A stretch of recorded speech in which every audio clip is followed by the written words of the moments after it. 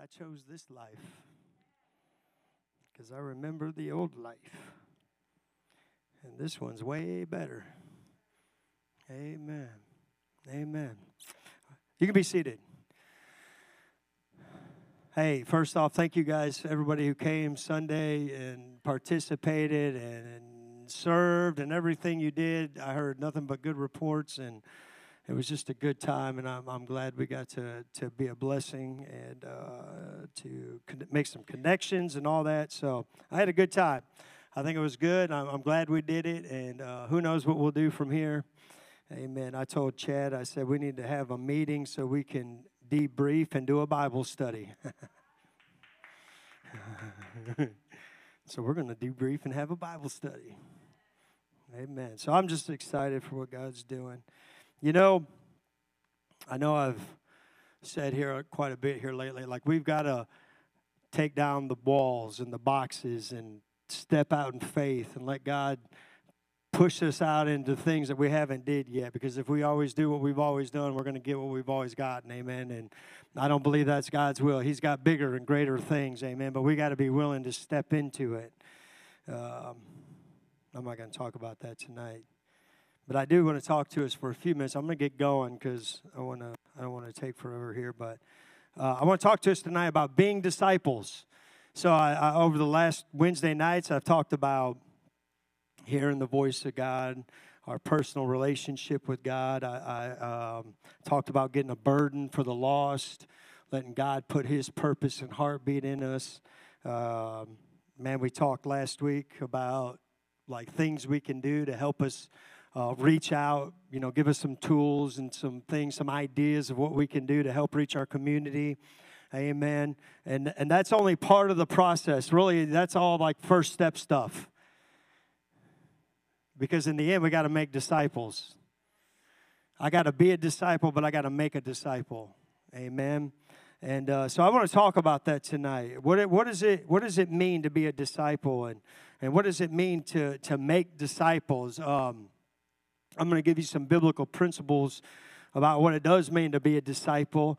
And so in the time of Jesus, a disciple would have been a student, or they would have been an apprentice. They would have been somebody who was in a mentor relationship with somebody who was further along than they were in life. And it was a teacher. They had a teacher or a rabbi in their lives. And, we got to understand something as a church. You and I, we've got to understand something. Disciples are made. We've got to understand that disciples are made, amen? Jesus told His disciples, go ye therefore and make disciples. Disciples are made. It takes work to make a disciple. Discipleship doesn't just happen by osmosis. Discipleship doesn't just happen by somebody being in close contact with you or with another person.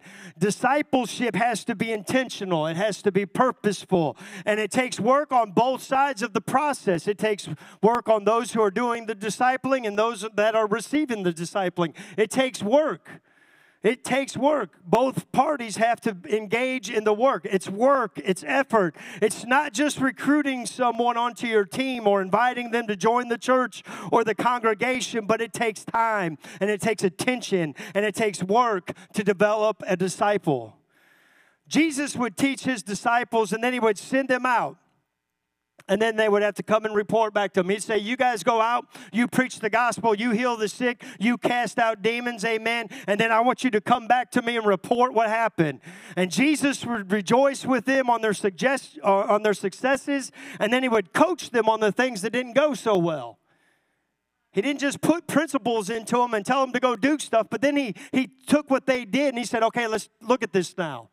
How are we going to learn from this? How are we going to grow from this? What worked? What didn't work? What can we do better? So it was not just the teacher lecturing all the time and the student memorizing scriptures or remember what was being taught. It wasn't just the student being fed all the time, but there was also practical hands-on application that went with the teaching. Acts 6:7 says, and the word of God increased, and the number of the disciples multiplied in Jerusalem greatly. So in Acts chapter 6, verse 7, it talks about how the numbers of disciples multiplied greatly in Jerusalem. You know, and a lot of times when we look at the book of Acts and we start looking at numbers and we look at reports of revival and everything that was going on, we like to look at how many thousand received the Holy Ghost and were added to the church in one day. Like we want to talk about the 3,000 that were added to the church in one day, and then the 5,000 that were added to the church in one day.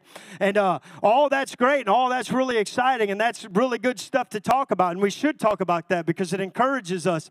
But it's also interesting how this separately says the number of disciples was multiplied. And this is important because that's a statistic about how a strong church moves forward. Amen. They didn't just have a day revival and all kinds of people were touched by God, but they kept moving forward. They kept going. It wasn't just an experience. It was something that was growing and emanating and multiplying out of them. Amen. A strong church with sustained growth moves forward when the number of disciples is being multiplied. It's not just having church congregants. It's not people just coming into a building or whatever, or a life group or any of that kind of stuff.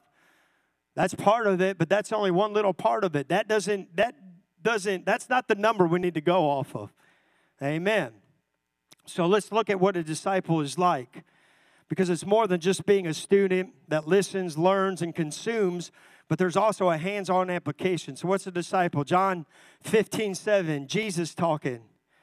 He said, if ye abide in me, and my words abide in you, you shall ask what you will, and it shall be done unto you.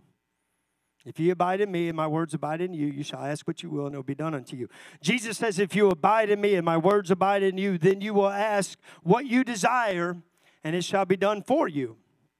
And this kind of gives us a clue to a little bit about what a disciple looks like and what it means to be a disciple. And because we must always be remaining in Him. First and foremost, we've got to remain in Him. Like if we're not doing that, nothing else matters, amen? We've got to make sure that we're remaining in Him, staying close to Him, keeping His Word in our hearts, having a personal, deep relationship with Him. Not a casual, just kind of walk with Him, but a deep, personal relationship that is in the forefront of your life every day.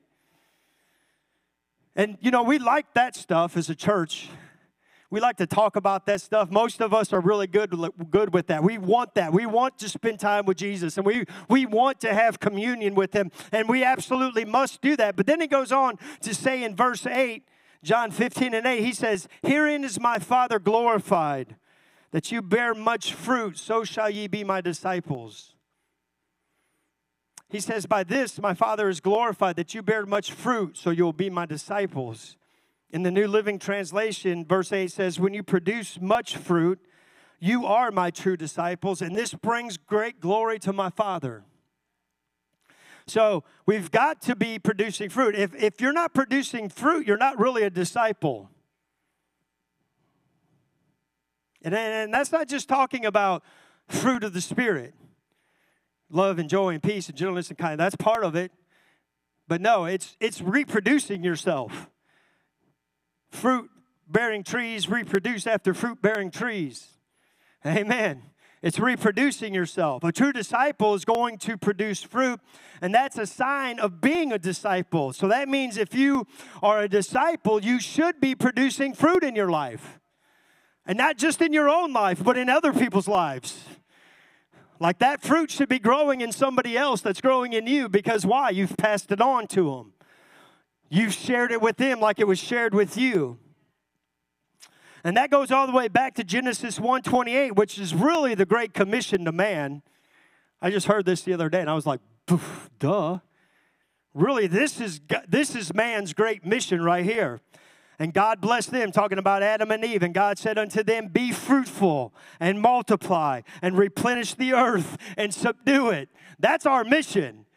To be fruitful and to multiply and to replenish the earth and subdue it. Amen.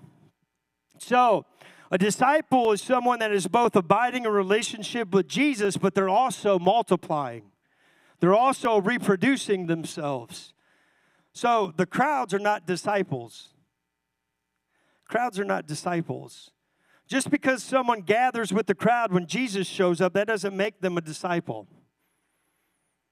Just because you or I gather together with others to learn or hear about Jesus on a regular basis, that doesn't mean I'm automatically a disciple. That doesn't qualify me to be a disciple.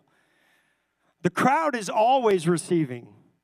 Jesus is teaching and Jesus is sharing with the multitudes. He's touching their lives and he's even doing miracles for them and great and mighty things. The crowd is always receiving from Jesus. And the disciples, too, are also receiving the teachings of Jesus, but the disciples are also handing out the loaves and the fishes. The disciples are also getting involved in ministering to the people. They're not just hanging around being blessed by Jesus all the time and being encouraged by Jesus all the time and hearing all these great teachings from Jesus and all these great principles, and then they're just walking around hanging on to that. No, they take it and they go and they do something with it to bless the people. It's interesting that in Matthew chapter 14, when it gives the account of Jesus feeding the 5,000, we find that Jesus, he's ministering to the multitude, right? He's been out there talking to these people all day, teaching them. He's feeding the crowd. Amen. And the disciples, though, they observe that it's late and that people are probably hungry. And so they decide to give Jesus some advice, saying that he should send the multitude away to go buy food. They're like, you know, Jesus, everybody needs to go away because we don't have food to feed all these people, and they're probably hungry. So Jesus says to them that they don't need to go away, but you guys give them something to eat. Now, we need to stop and think about this for a minute, right? Jesus is telling them they don't need to go away. You give them something to eat, right? Don't just send them away and hope that they are able to provide for themselves, but you guys feed them. And Jesus is telling his disciples the same thing today that he was telling his disciples that day 2,000 years ago. He's telling you and me, his disciples, he's saying the people don't need to go away to find provision somewhere else, but you give them something to eat. Each and every one of us, we're supposed to be the ones giving them something to eat. Don't just send them off on their own and hope everything works out for them, but you feed them. And it's easy for us to say, but Lord, you know there's a really great coffee shop down the road with all the extras and all the fixings and everything else to go with the bread. It's just down the street, Lord. There's a place where they can go and get fed. They can go and get what they need. There's a place where they can find what they want. And we look at the lost souls of this world and even the people that are new converts, and we're like, Lord, these people are hungry, Lord. I can see it. I see that they're hungry. I see that they're wanting to follow you. They're hearing your teaching and they're hungry for it. So, Lord, you need to feed them. Lord, you feed them. Lord, we're going to put them in your hands and you take care of them. And the Lord's looking at us saying they don't need to go anywhere else to be fed. He's saying you feed them because that's part of being one of my disciples. They don't need to go anywhere else. They need you to feed them. Of course, we know that he multiplied the loaves and the fishes and he gave that to the disciples and he had them give the food to the people. Now in John chapter 21, which is the last chapter of the book of John, we find Jesus, he's kind of walking on the beach with Peter, and John's kind of hanging out back there over listening to their conversation. And John takes this conversation and he ends up writing it down. And he puts it in his gospel. And this is the very end of the discipleship of Peter. Okay? He's about ready to become an apostle. He's kind of like concluding his discipleship process with Jesus, if you could say that, because he's about to become an apostle, a disciple maker. He's not going to be a disciple anymore. He's going to be a disciple maker. But, you know, of course, we know that discipleship goes on and on and on and on. It's like an ongoing process. But there is a time where I have to go from just being a disciple to being a discipler to being a disciple maker. I can't just sit and be fed for the rest of my life here on this earth by Jesus. I need to take what he's given to me and go feed people with it.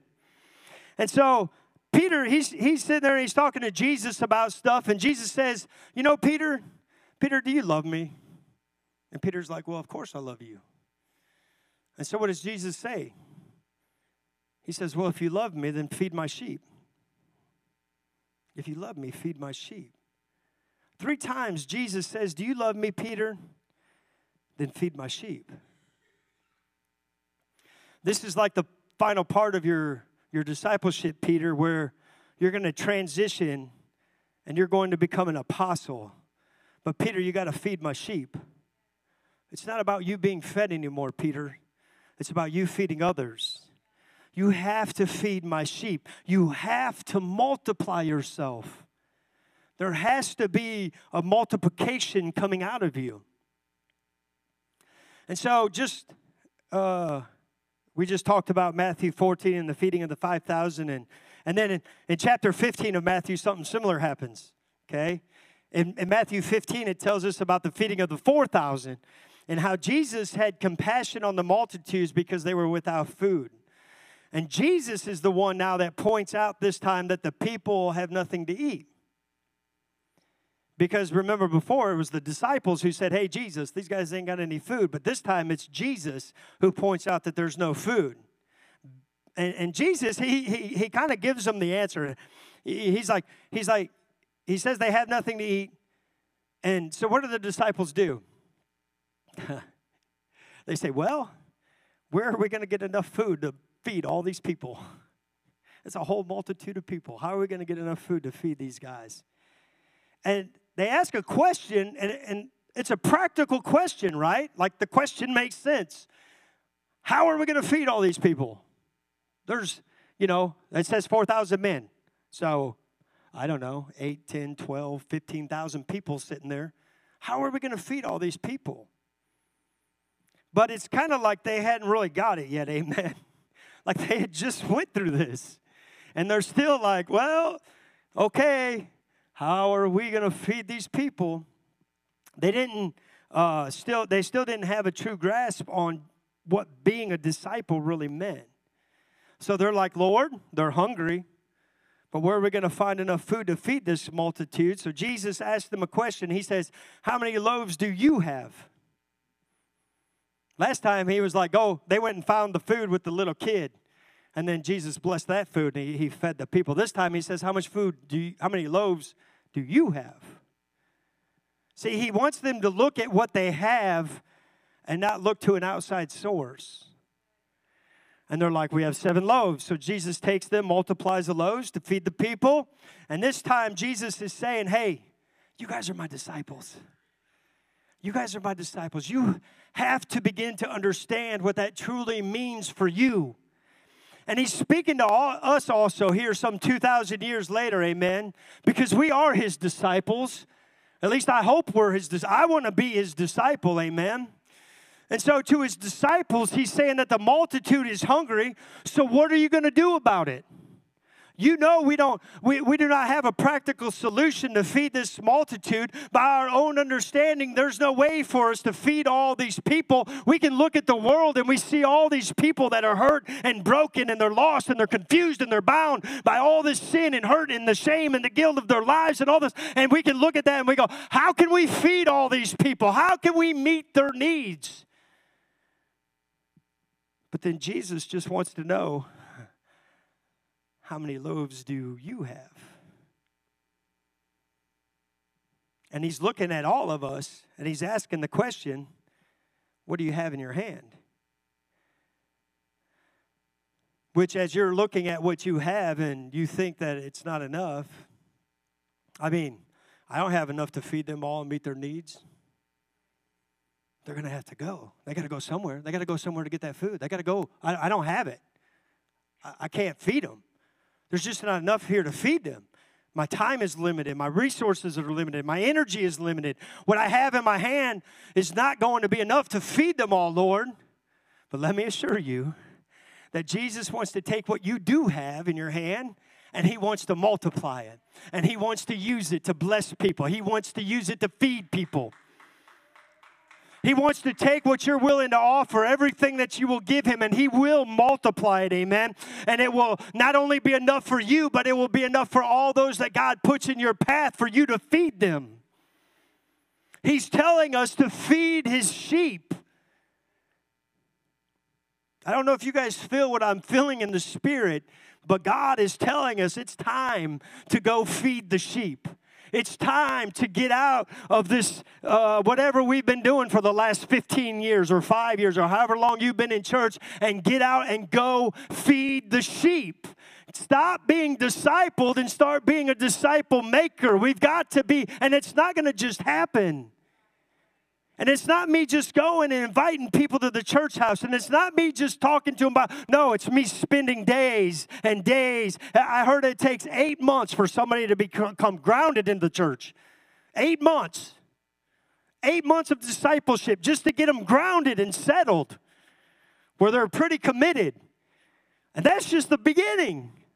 Because then you got to start teaching them how to really love Jesus instead of the church and the people, and they got to fall in love with him. And then you got to teach them once they do that, okay, now you got to fall in love with what he's in love with, which is other people. And then you got to take what he's given you and go reach them. It's a process. It's time. It's work. And it's not going to just happen. He's telling us to feed his sheep. Quit making excuses why what we have is insufficient.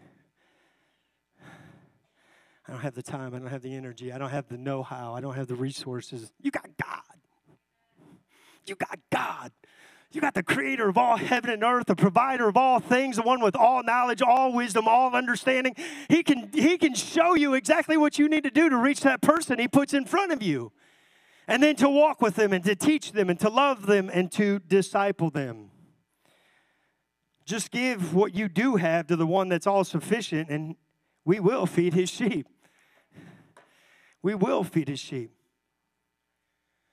Jesus said in Matthew 28:18, and Jesus came and he spake unto them, saying, I just love this. I don't know how many times I've read this verse, but here just recently, this right here has just rocked me.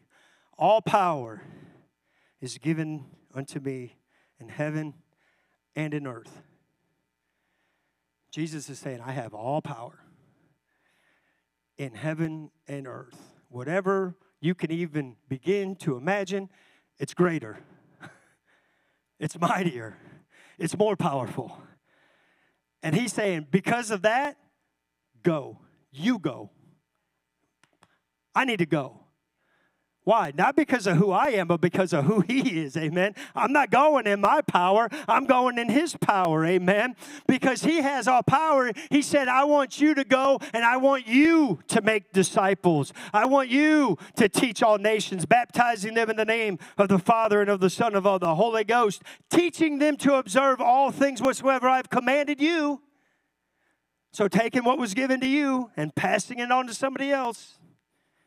And lo, I am with you always, even until the end of the world. Amen.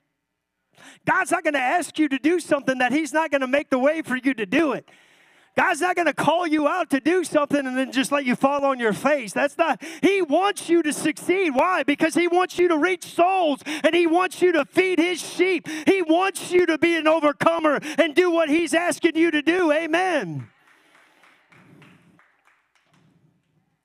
So here we have it again. He's talking to the disciples, and he's telling his disciples that they need to go make disciples.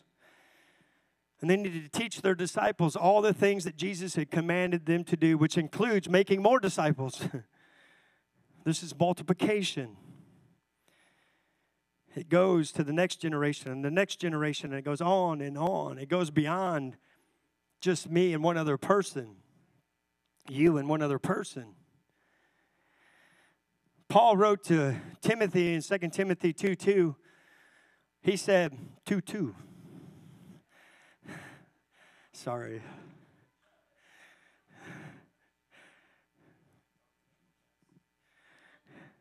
Now my brain's like, bling, bling, bling. Okay. 2 Timothy 2:2. And the things that thou hast heard of me among many witnesses, the same commit thou to faithful men who shall be able to teach others also. This verse covers 4 generations. Paul talking to Timothy, Timothy talking to faithful men who are able, and then them also going out and teaching it to others. That's the power of multiplication. Paul's telling Timothy to disciple others that are willing and able to make disciples. Also, that's 4 generations right there in just that one verse of people that will get the truth and that will go forward with it. That's one man with, that's only if he does with one person. 4 people, Paul to Timothy, Timothy to another, and them to another. But that's not usually how it's going to work, because it's going to be you and more than one. And pretty soon, those 3, 5, 15, 20, whatever, are going to reach 3, 5, 15, or 20. Next thing you know, the influence of your one life has reached 100 people, 200 people, 500 people you don't even know, people you'll never come in contact with, but because God did something in your life and you shared it with another, and they shared it with another, and they took it, and who knows where it can go. But that's why we can't be roadblocks. I can't take what God's given me and just stop here. That is part of our solution for reaching this world, multiplying ourselves in others. We've got to take the loaves that we have in our hand, take what we have to offer, and the Lord will help us to multiply them. And one way to do that is we need to go out and find future apostles and begin to make them disciples. We need to find disciple makers and help them become who they are meant to be. They're not an apostle right now. They're not even a disciple right now. They may be sitting on a bench in a cafe somewhere. It may be that person you stand to next in the line at the grocery store. Many of you right here are soon to be apostles, amen, because you're going to become disciple makers.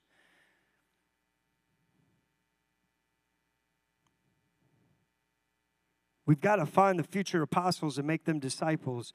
And that's how those loaves are going to get multiplied and how it's going to feed the multitude of this earth that need to hear about Jesus. Look, I believe in you guys. I believe in you guys. I wouldn't be up here if I didn't believe in you. I wouldn't give my time and my energy and my resources if I didn't believe in you guys. But I believe in you. I believe in God's calling on your life. I believe in God's purpose for your life. I believe that God's going to do great and mighty things through each and every one of you. Amen. But we've got to get intentional about going out and feeding the sheep. God is moving us, and we go through, everything goes in seasons in the earth, and even the church goes through seasons, and we've been through a lot of seasons here lately, and the next season is harvest. So once that happens, there's got to be disciple makers. Because if you just harvest a bunch of stuff and throw it in the barn, it's going to rot, and it's going to die, and it's going to be useless. But if you throw it in the barn and then you take it and you begin to process it and you begin to pour into it and you put it through the systems and the structures that it's made to, you can make fuel from the thing that grew out in a field.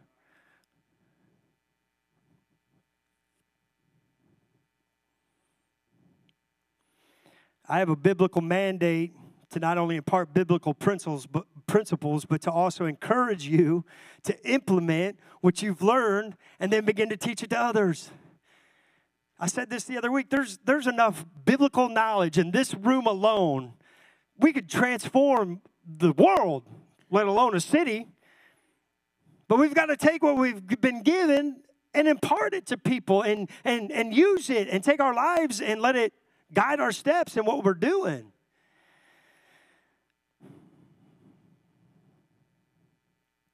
You know what? Not everyone who heard the teachings of Jesus became a disciple. And not everyone who was a disciple became an apostle or a disciple maker, whatever you want to say. Because the apostle is someone who takes those teachings that they received and they teach it to others. They take it to others.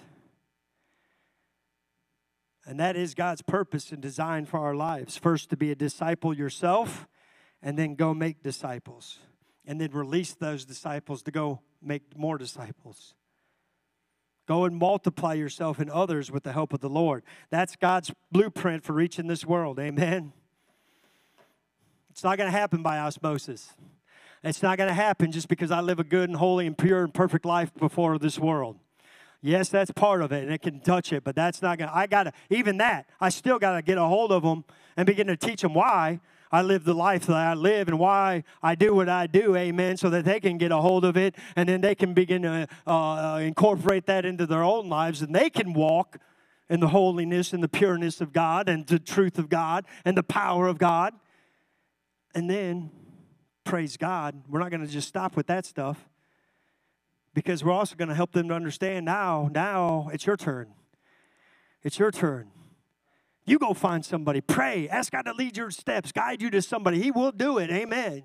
And if he doesn't do it today and he don't do it tomorrow, you keep praying until he does it. And then when he puts somebody in your life, you grab a hold of them and you love them and you invest in them and you work with them, amen. I'll just be, I haven't been the best at that over the years. When people start getting goofy with me and they start kind of like blowing me off and stuff, I'm just like, well, I'll go find somebody else. That's not a good philosophy. Now, you may need to do that, but I still need to love that person. And I still need to reach out to them. And I still need to try to impart into them every chance I get. Amen. I might be spending a lot more time with somebody else than the time that I was spending with that person in the beginning. But I still need to love them, and I still need to love them. And I can still, look, you guys.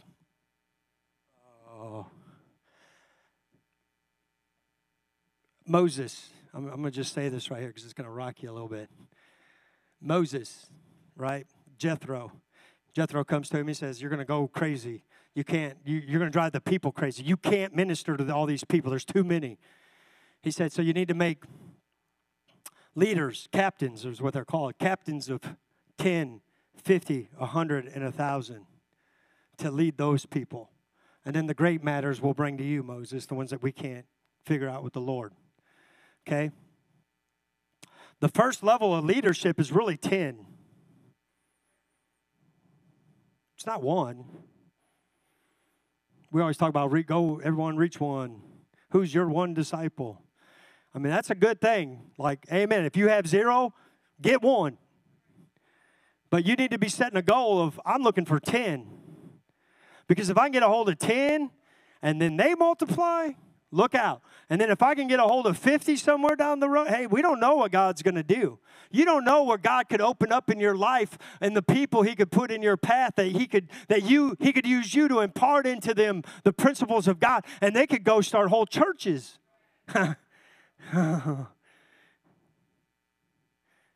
But really, the very first level of leadership is 10. And if you can reach 10 people, I don't know what that would be. It's not a quadruple. It's a tenified.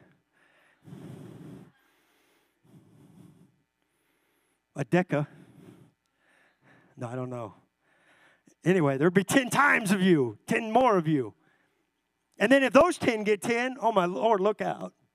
Because while those 10 are getting their 10, now you're starting to work on another 10. Next thing you know, there's 100 over here. And you're still working, you're starting another round. And then those hundreds turn into thousands and millions and billions. I've been praying for God to do a quick work. I know I heard that 8 months thing, and I'm not gonna hold on to that too much. But it is kind of a thing to keep in our minds. Like, it's not that easy. It's not just some little simple thing that we do for a couple of weeks and all of a sudden somebody's bought into the church and living for Jesus. They've been living for the world for 45 years or however long. And like, you got to try to get all that out of them. It takes time. And even in the midst of that, you got stuff that comes along, and next thing you know, your disciples knock down the road. Trust me, I've had quite a few of those. I've had dudes that I've poured into. I don't even know where they are today. I have no idea where they're at. It was just kind of like they just shut off, gone. Don't even know where they're at. But that's not going to stop me. Amen. Because there's 36,000 people in this city right here. So we've got to multiply ourselves, you guys, and that's got to be intentional. I want to be a disciple. I want to be a true disciple. I want to be a disciple maker. I don't want to just, I'm thankful for all the blessing God's done in mine because He's done so much. But I'm not satisfied with that because there's hurt and broken people all around us, and we see it. So much crazy stuff going on. Then they need Jesus. And how are they going to get Him if we don't take Him to Him? So stand to our feet. And I just want you to lift your hands right now.